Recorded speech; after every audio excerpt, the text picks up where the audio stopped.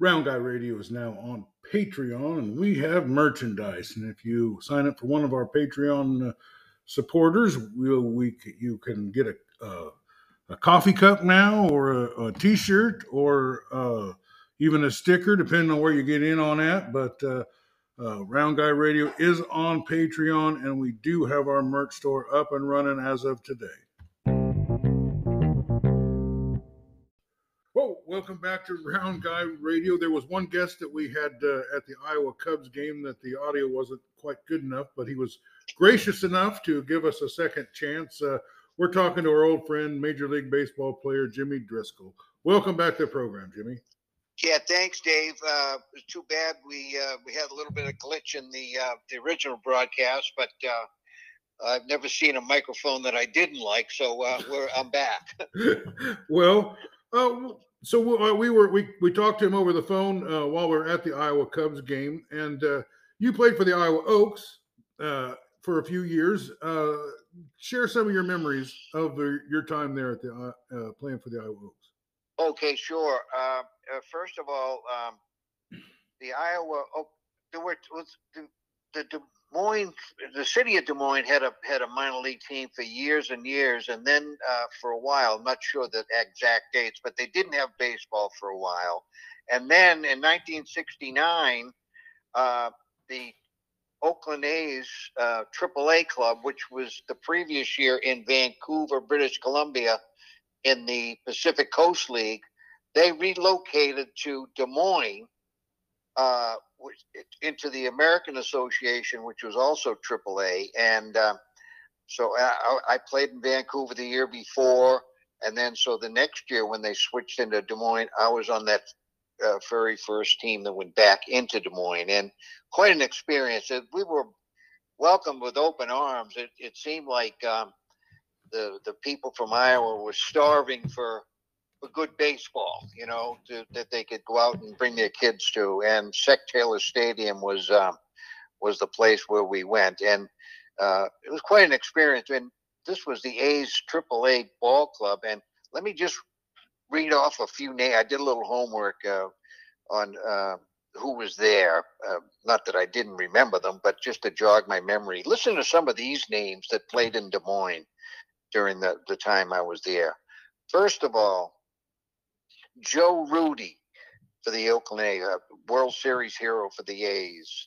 Tony La Russa, second baseman, he's in the Hall of Fame now as a manager from the White Sox. Vida Blue, Rookie of the Year and MVP in the major leagues. Gene Tennis, a catcher, who was just inducted into the Oakland A's Hall of Fame 2 days ago. And the recent, Don Stanhouse, who went on to have a tremendous career in Baltimore as a relief pitcher. George Hendrick, another player that went up to the big leagues. Mudcat Grant, famous name. Phil Garner, who went on to have a great career, and then as a manager of the Pirates. Angel Manuel, unfortunately, just passed away a couple of months ago down in Puerto Rico. He was a main cog up there. Renee Latchman's another one who went on to manage in the major league. So quite a group of guys went through there and all working their way up. And Jimmy Driscoll was on that club too. Yeah. Remember him? He was a little shortstop, second baseman. And but to tell you the truth, it was quite an experience, and I loved every minute of it, to tell you the truth. Well, Des Moines is really a baseball town, isn't it? Oh, absolutely. They packed the place when we first came there in 1969.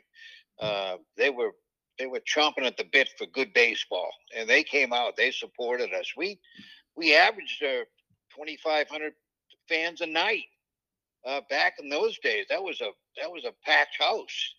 So, and I know they've renovated it Sec Taylor now and they call it Sec Taylor with something else, whatever the other name is. It's a Principal Park, but the field is called Sec Taylor Field.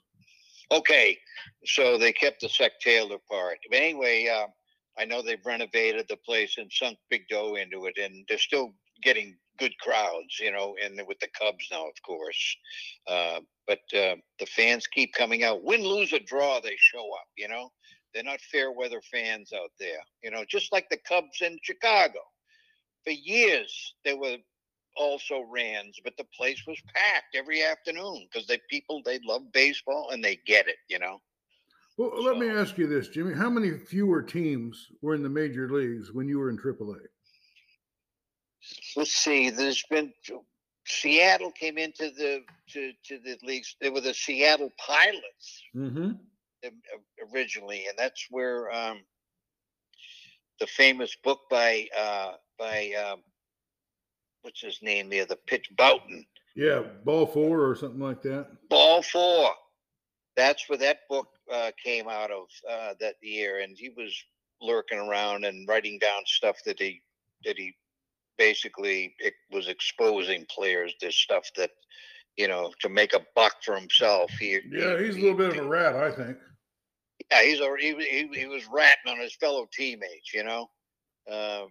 Not that you sanction what people were doing off the field, but it was a lot of. He wrecked a lot of guys' lives just with that book to make a buck. So, but anyway, and there was, of course, expansion after that. So I don't know the exact number of teams that were in the big leagues. But it was a lot. I mean, maybe 10 less. I know the Royals and the Seattle Pilots started at 69, I think, and then the next year the Pilots were the Milwaukee Brewers. That's right.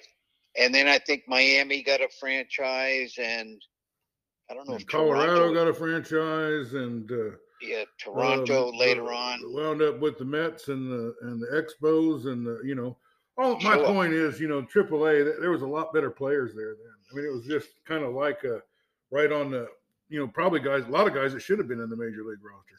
Exactly, and as well, Dave, they had guys that had major league experience that maybe needed a little more seasoning, so they sent them back to AAA.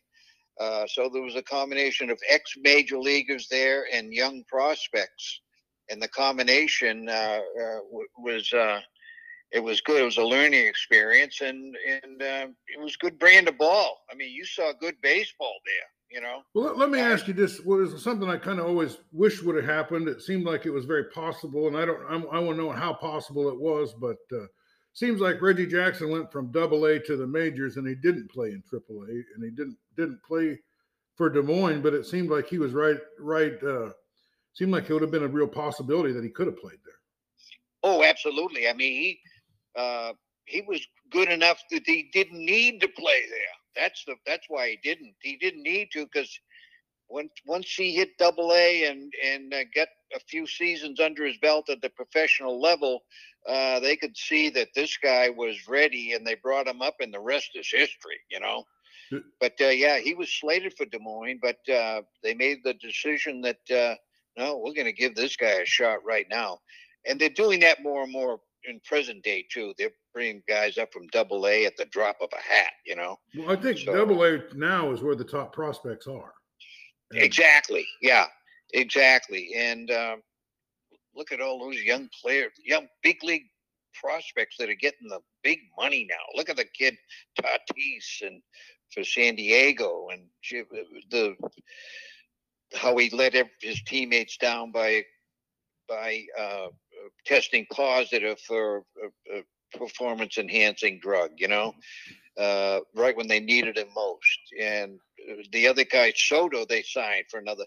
But the money floating around is just ridiculous. I mean, it's the going rate, so the players are going to get everything they can.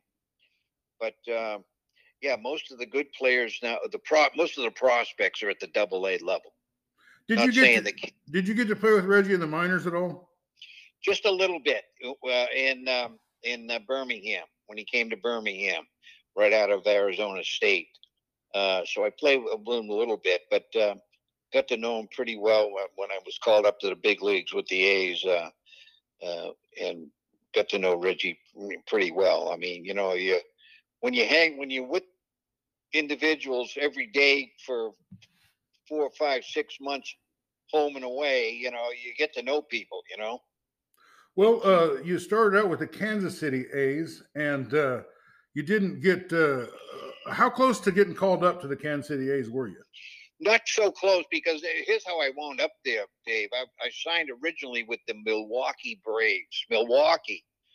They were the Boston Braves, moved to Milwaukee, became the Milwaukee Braves, and then they moved from Milwaukee to now they're the Atlanta Braves. But when I signed that with the Braves, they were in Milwaukee. So I signed with the Braves, and then they sent me to Dublin, Georgia for the rookie league. A couple of months. I did pretty well there, right out of high school.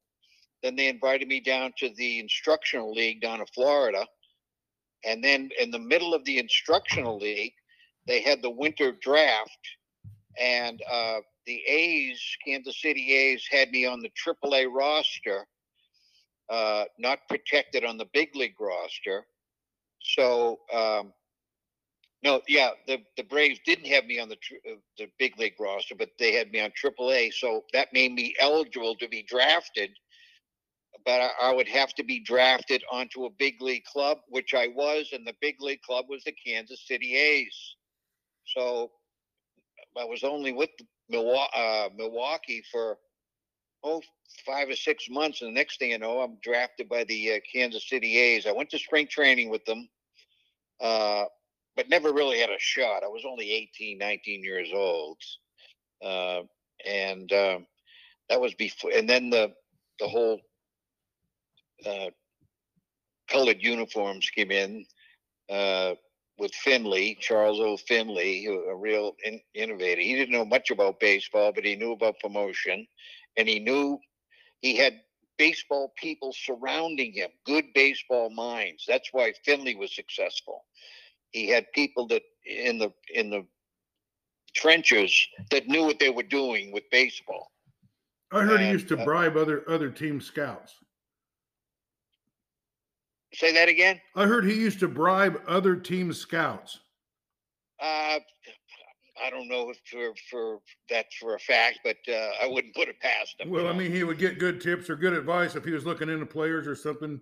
He would slip one of the other team scouts a little money, and then they would give him some.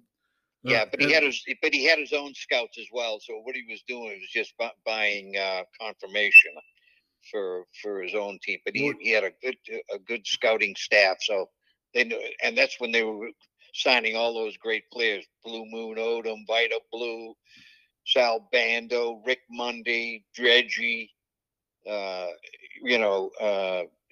Gene Tennis, Campy. Yeah, these guys. They produce major leaguers like no other organization, and they wheeled and dealed them around. Well, let's talk about the time you did get called up to the major leagues. I'm playing in Des Moines. This is a story. This is a great story. At least I think it is anyway, and I'd love to tell it. I'm playing in Des Moines, and my brother Mark was attending the University of Arizona in Tucson, and he was also a member of their baseball team, second baseman, pretty good player himself. And the Arizona Wildcats, they won some kind of a tournament to make them eligible to play in the College World Series in Omaha, Nebraska, which was 90 miles west of Des Moines. So now, with that in mind, 4 of my other brothers, I'm one of 9. I have 8 brothers and sisters. But 4 of my other brothers flew to Des Moines, to Omaha, to see my brother Mark play in the College World Series. So they're in Omaha. I'm in Des Moines. And the University of Arizona team, they lost their first 2 games, which eliminated them from the College World Series. So now my brother Mark, who was the second baseman, he had to fly with the team back to Arizona. But my other 4 brothers rented a car and drove to Des Moines to see me play. Well, the night they got there, I was in, it was the 8th inning or 9th inning. It was close to the end. I wrapped a double off the wall to drive in the go-ahead run, which turned out to be the winning run of the game. So we went out after the game, and had a bite to eat. We had a couple of adult cocktails, and then we all went back to my apartment.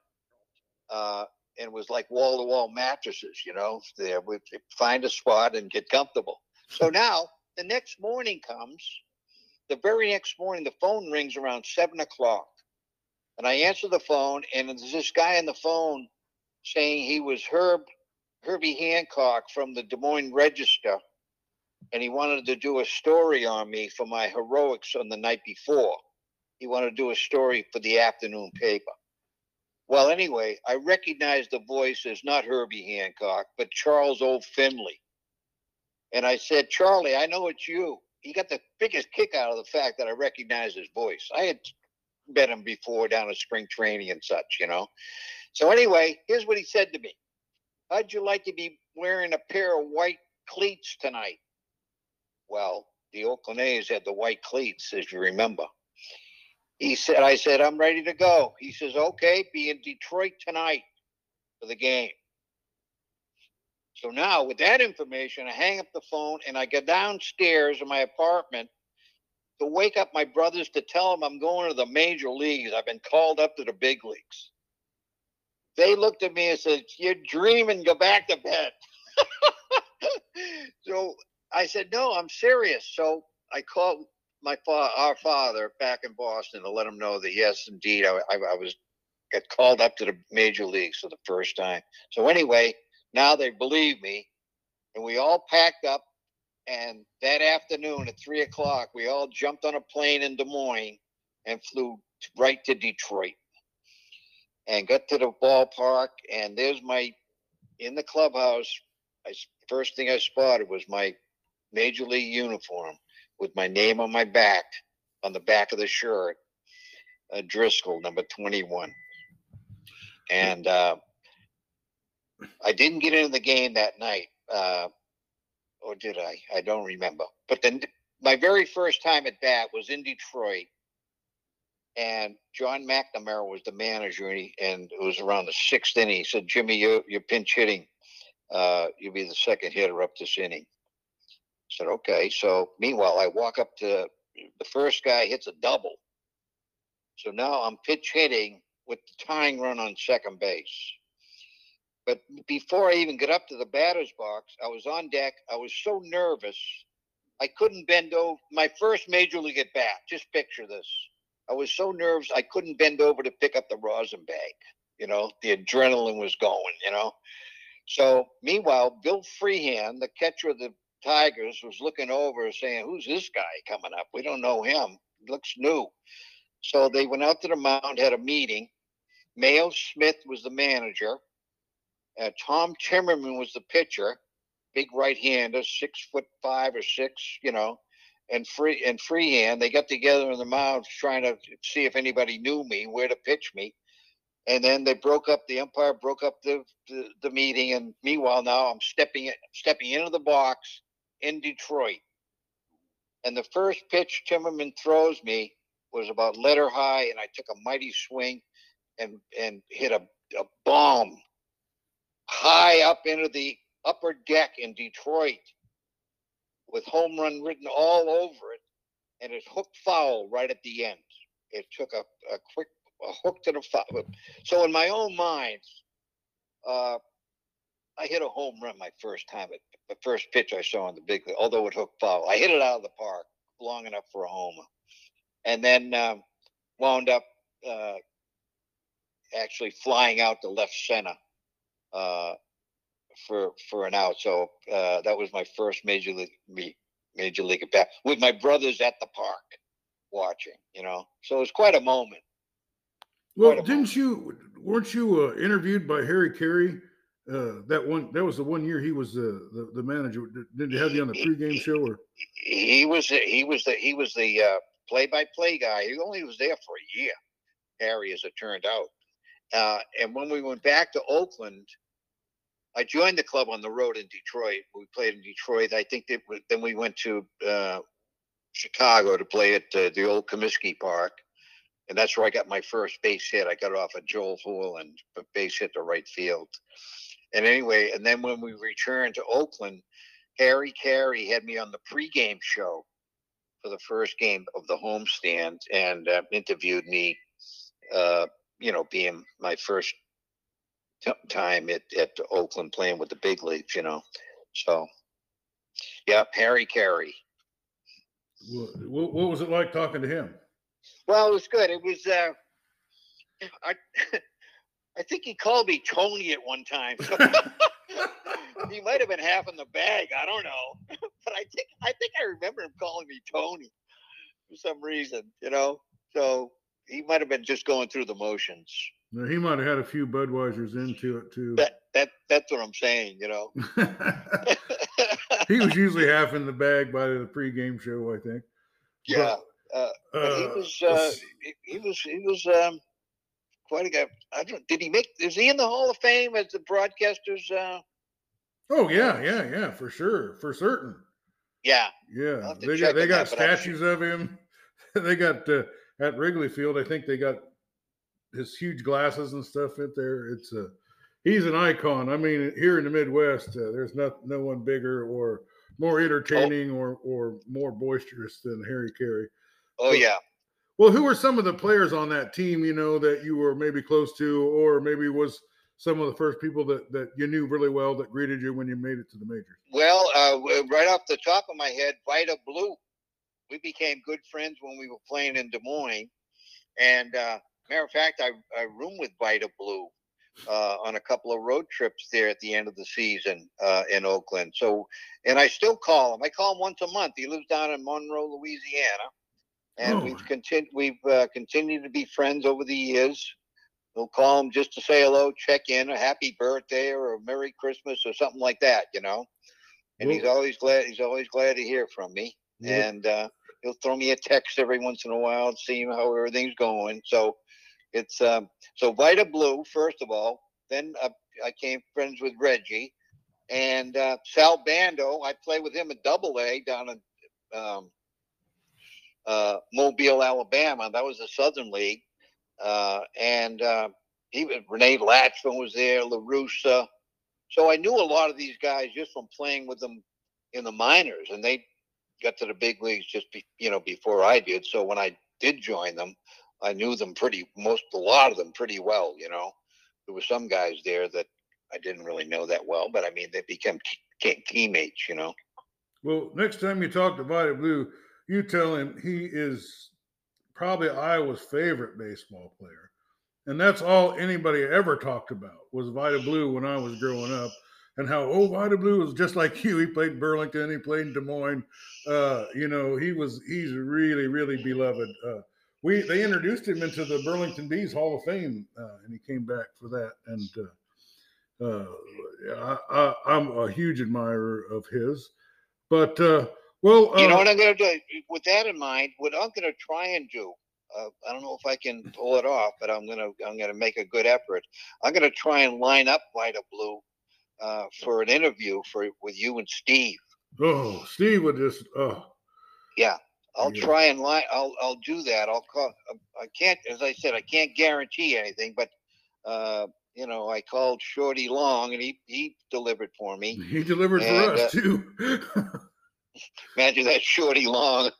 See, now I don't know about on the East Coast, but in the Midwest, a name like Shorty Long, that's as good as it gets. You know what I mean? Yeah.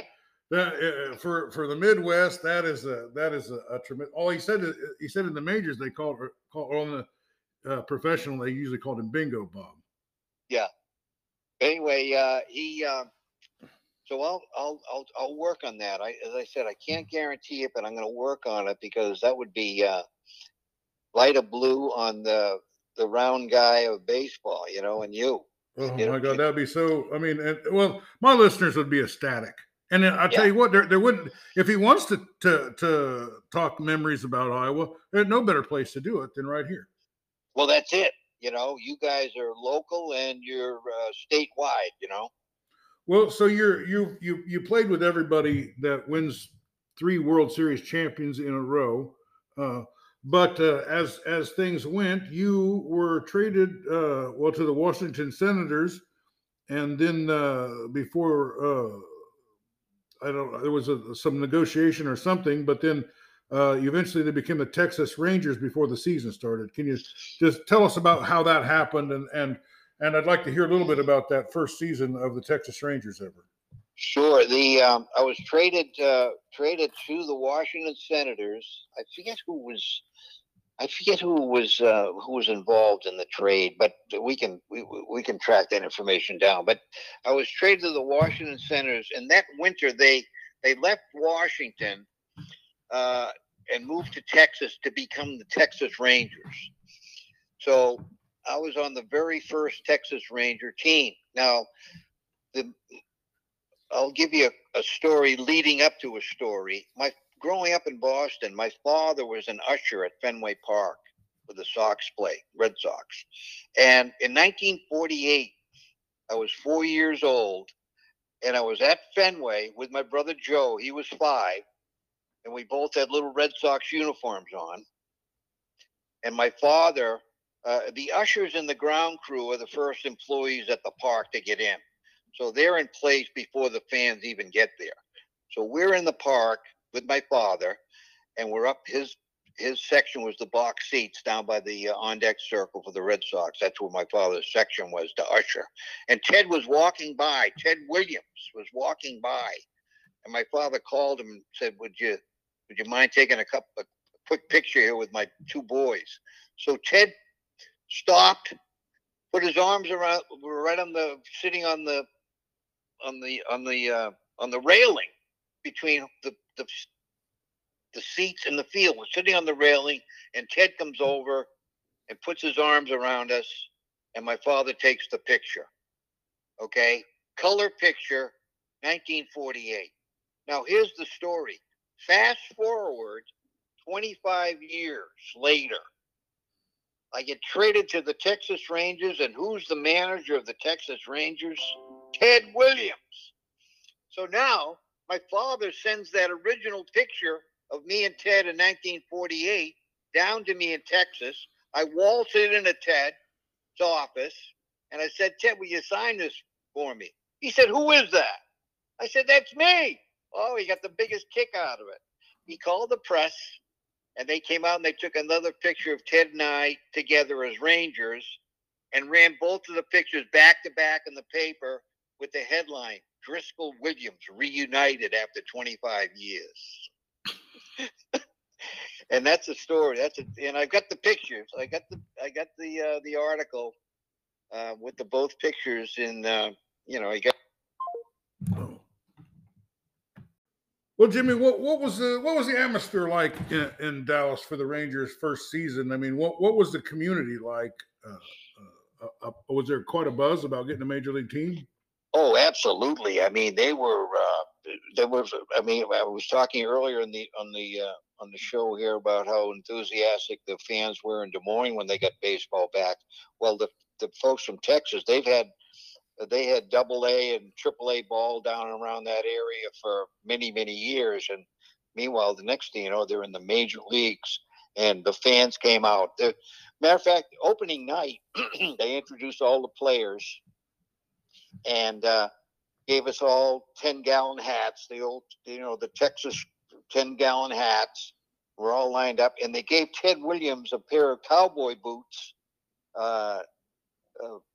Texas handmade cowboy boots, but the boots had baseball spikes on them. And they presented those to Ted, and we were all lined up on the foul line, as we're all introduced. So, but it was, they packed the place. And I lived in a town called Euless, Texas. The actual stadium was in Arlington, Texas, which is a suburb of Dallas. So, I mean, they go, one borders the other city. So it's pretty close. It's Arlington, Texas. Anyway, I lived in a town called Euless. And when I was there, the town was so small, they had the entering and leaving on the same sign. Yeah, I'm familiar. So it was just getting off the ground. Now it's a thriving metropolis, from what I hear, because I still have friends down in Dallas area, and said Euless has really exploded into a big time community. But when we were there early, originally it was just a small little whistle stop, But it was quite an experience. Yeah, they packed the place. They packed it, Well, who were some of your teammates there that we might remember? Well, they had first of all they had Jeff Burrows, who turned out to be the MVP, one of the first couple of seasons after we get down there.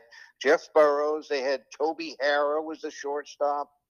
They had Lenny Randle. They had Dick Billings at first base. They had Jimmy Driscoll was on that team, a pretty good player. Tommy Grieve. Let's see who else. Hal King was there. In pitchers, they had Dick Bosman that had a pretty good career. They had Casey Cox. Oh, I'm forgetting the first name that I should have mentioned. On that team was Big Frank Hondo Howard. Big Hondo.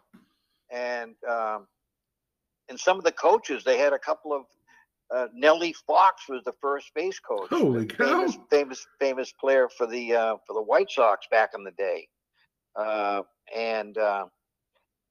Let's see, was Wayne Terwilliger was the third base coach. He had a pretty good big league career as well. He just died recently. He was 90, I think. Plus Ted was the manager, of course, and so it was quite an experience. And I went down to spring training and had a good spring, and I made the team legitimately. Ted kind of took a shine to me, also, for the fact that I was from Boston, his old stomping grounds, and I was a left-handed hitter like him. So he kind of, not that influenced me making the team. I made the team legitimately because I had an excellent spring training, But quite an experience, I'll tell you. Yeah, it must have been, really something. You were involved with this Oakland A's team that would win 3 World Series in a row, and I don't think anyone's done that since. So then you go over and you're in kind of this historic first season with the Rangers, but you were kind of involved in a historic play. I think you were on the field when the most interesting man in the world, according to Time Magazine, Lenny Randle, was a bunt down the third base line, and he wanted it to go foul, and he just laid down beside it and blew it foul. And they ruled that ball fair because the breath came from him, which meant that he touched the ball when it was in fair territory. So what was Lenny Randle like? He was a pretty good fella. It was, full of, vim and vigor. He was always had a smile on his face, and he was happy to be there, and he was a pretty good little player to boot, But he was always had a smile on his face. He's turned himself. He's over in Italy now, doing the whole professional baseball thing over there. I mean, they've got professional baseball at their level, but Lenny's been almost instrumental the last 20 years over there, putting that league together. So, and I'm still in touch with him it's a friend of mine on Facebook, and I'll clock in with him every once in a while. Hi, how you doing? But well, So anyway, so after this, after you become the first Texas Ranger, then you wind up with another team that becomes a 2-time World Series champion, the Cincinnati Reds. And you get to fill in for Joe Morgan. They got traded to the Reds, and I got traded to the Reds, but they sent me to AAA. So I'm in AAA in Indianapolis, American Association. Listen to this club: Ray Knight at third, Dougie Flynn at short. I played second. Dan Driesen at first, George Foster in left, Cesar Geronimo in center, Ken Griffey Sr. in right. We had Joaquin Andujar. We had Will McEnany. We had Raleigh Eastwick. We had Joel Youngblood. We had a bunch of guys that went on to be cogs in that big red machine. You guys could have won the World Series this year. Exactly. So, meanwhile, I had a good year in AAA, and they invited me to spring training with the Reds and in Tampa. So they invited me as a non-roster player. I wasn't on the big league roster, but they invited me to spring training with, an outside opportunity to make the club. So my first day in spring training, Sparky Anderson, the manager, called me into his office and said that I was going to be in there playing every day for a while because they were at second base because they were giving Joe Morgan permission to be a little bit late for spring training because he was finishing up some schooling up in the Oakland area where he was from. So I'm in there. I'm playing second base. Here's the lineup: bench behind the plate, Rose at third, Concepcion at short, Tony Perez at first, Pee Wee Driscoll at second. Let's see, George Foster in left, Geronimo, and Ken Griffey Sr. And Pee Wee Driscoll's at second. But meanwhile, they couldn't get me out, Dave. I was hitting 488 after the first 13 days of spring training with a couple of home runs to boot. They couldn't get me out. I was, So now Joe Morgan comes back, and of course, he was great already. I wasn't going to knock any of those starting guys out of the line. Half of them wound up in the Hall of Fame. Anyway, as it turned out, my whole career flashed in front of me on this particular play. I'm playing second base. We're in spring training, and a pop-up goes up behind me into short right field. A high pop-up, high enough so I could backpedal, and the drill is you backpedal, and if you get under it, you position yourself to make the catch until or if the outfielder coming in doesn't call you off. Now, he's got a better shot at it because he's coming in for it than you do by going back for it. So I was camped under it, and I didn't hear Griffey say, I got it. So as the ball hit my glove, Griffey Sr. runs into me, and we both go down. I made the catch. The batter's out. I still had the ball in my glove. So we're both on the ground. And on the ground, I'm looking over, and out of the dugout, here comes Sparky, Alex Grammas, the third base coach, the trainer, and they run out towards us, and they jump right over me to get the Griffey. As they're jumping over me, my whole career flashed in front of me, saying, they didn't even stop for me. They went right to Griffey because he was the darling. He was the young kid that they were counting on, But anyway, I got pictures. Somebody took some pictures of that particular play. Me camped under the ball and then Griffey running into me, and then both of us on the ground. They didn't have the pictures of the coaches jumping over me to get to Griffey, but and I wound up a week later. Sparky called me in and said, "We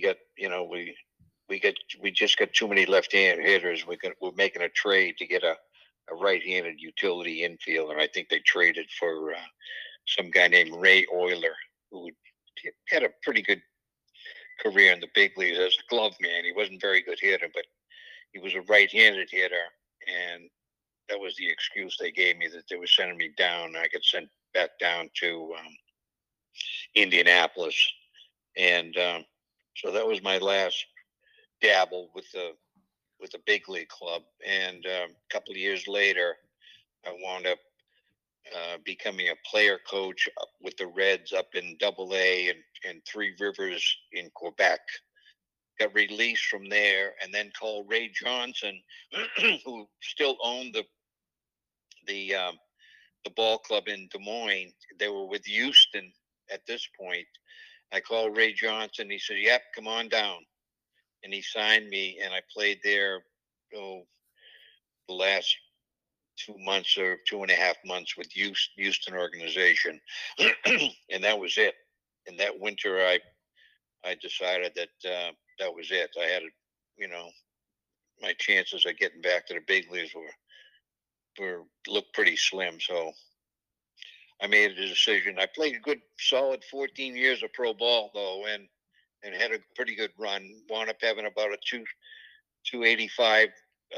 No, not wasn't 285. It was around 270 lifetime average for all those years and times at bat, and I can look back on it now and say that I gave it my best shot. I had fun, and they were paying me for playing a kid's game, and was just a terrific experience.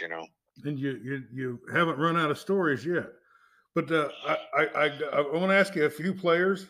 You have a good Pete Rose story. Well, it has to do with gambling. Actually, we're in spring training, and spring training is right around the March Madness, the college basketball tournament, the March Madness. You're probably familiar with that. And anyway, I can remember Pete Rose coming into spring training, the night after a bunch of games were played, and he had he was mentioning the teams that he had bet on that had won. Oh, I had Villanova last night. I had Wake Forest. I had UCLA. Proud of himself for betting on these teams and winning. So he was gambling a lot sooner than a lot of people thought. That was I read a book one time. Somebody wrote that his parents, they, for a day off and an outing, they used to go to the racetrack when Pete Rose was 5 and 6, 7 years old, and grew up around gambling all his life. I don't know if that would set him off, but Pete Rose, yeah, that was the one story I'll never forget. He kept being proud of himself for betting on the right teams the night before. Well, what about Johnny Bench? Did you have any memories of Johnny Bench? Not too many. As I said, although somebody said that I don't know how true the story. I won't even tell. It's not that major of a story anyway. But I just got to know those guys a little bit, because I wasn't with them. I was with them for spring training, and so my few experiences were, with the guys that I had known in AAA. Like the Youngbloods and McEnany and Raleigh Eastwick and those Dougie Flynn, Darrell Chaney, another guy, Bill Plummer. Those were the guys that I knew because I'd played with in the minors. But the other guys were very nice to me. Joe Morgan when he came in. Pete was always had a glad hand for you. Tony Perez, another guy, is always rooting for you. So it was a good experience.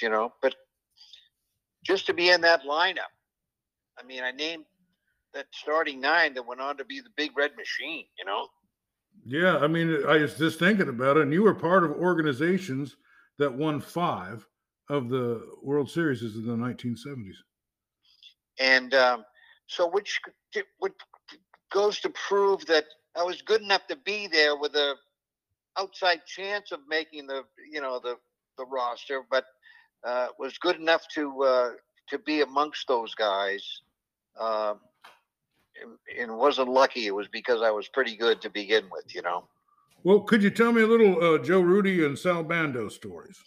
Sal Bando was my roommate in Double A down in Mobile. So this is the story that comes to mind. We're getting ready. The season's ending, and we had the same apartment, and we had a security deposit down on the apartment. I think it was like $200 or $300 that would be returned only after the place was inspected by the owners to see if everything was in ship shape and they wouldn't have to use any of that money on deposit to fix stuff and whatever. It was a security deposit. So we're getting ready to call up the owners to come up and walk through the apartment because we were going to be leaving like the next day, I think. The season was ending. And so I had been in the Army, and I learned this trick about shining shoes. If you have the old little, cylindrical shoe polish containers made of metal, and if you were down to the end, you could heat up the end so it would, you'd be able to use every last bit of it. So anyway, I did that, and I tripped coming in from the bathroom, from the kitchen into the living room, and spilled the hot shoe polish on the rug. All right. I'm saying to myself, there goes the 300 right off the bat. We're never going to get it back. So with that in mind, I called up the manager's children, and the manager of the team was John McNamara. And we became pretty close friends. They lived at the same apartment complex, and got to know he and his wife. Plus, he's the manager of the team, and got to know his kids. And I had his kids come up and put a towel over the stain on the rug, and gave the kids a deck of cards, and they were playing cards sitting on the towel, hiding the stain on the rug, as the manager of the apartment was going through checking to see if everything was all right. What a great story. And sure enough, he checked everything off, and give us the 300 back. And meanwhile, the kids are sitting on a big stain on the rug. And we left the next day, and I never heard anything one way or the other. That's my Sal Bando story. That's a great one. Well, Yeah. let me ask you one more question before I let you go. I looked it up, and it looked like you and Phil Niekro were started with the Milwaukee Braves the same year. Do you have a Phil Niekro story, or do you have a story about anybody that people would recognize that you remember from your Milwaukee Braves days? Not really, although they were not. As I mentioned to you earlier, that my father was an usher at Fenway Park with the Red Sox. But back in the day, when the Braves were in Boston, they had two major league teams in Boston, like Chicago has the Cubs and the White Sox. The Boston had the Red Sox and the Braves. So when the Red Sox were on the road, the ushers from Fenway Park would go over to Braves Field and because the Braves are at home, the ushers at Fenway would become the ushers at Braves Field. So, and I went to some of those games. I was very young, but still remember Warren Spahn, Eddie Matthews, Del Crandall,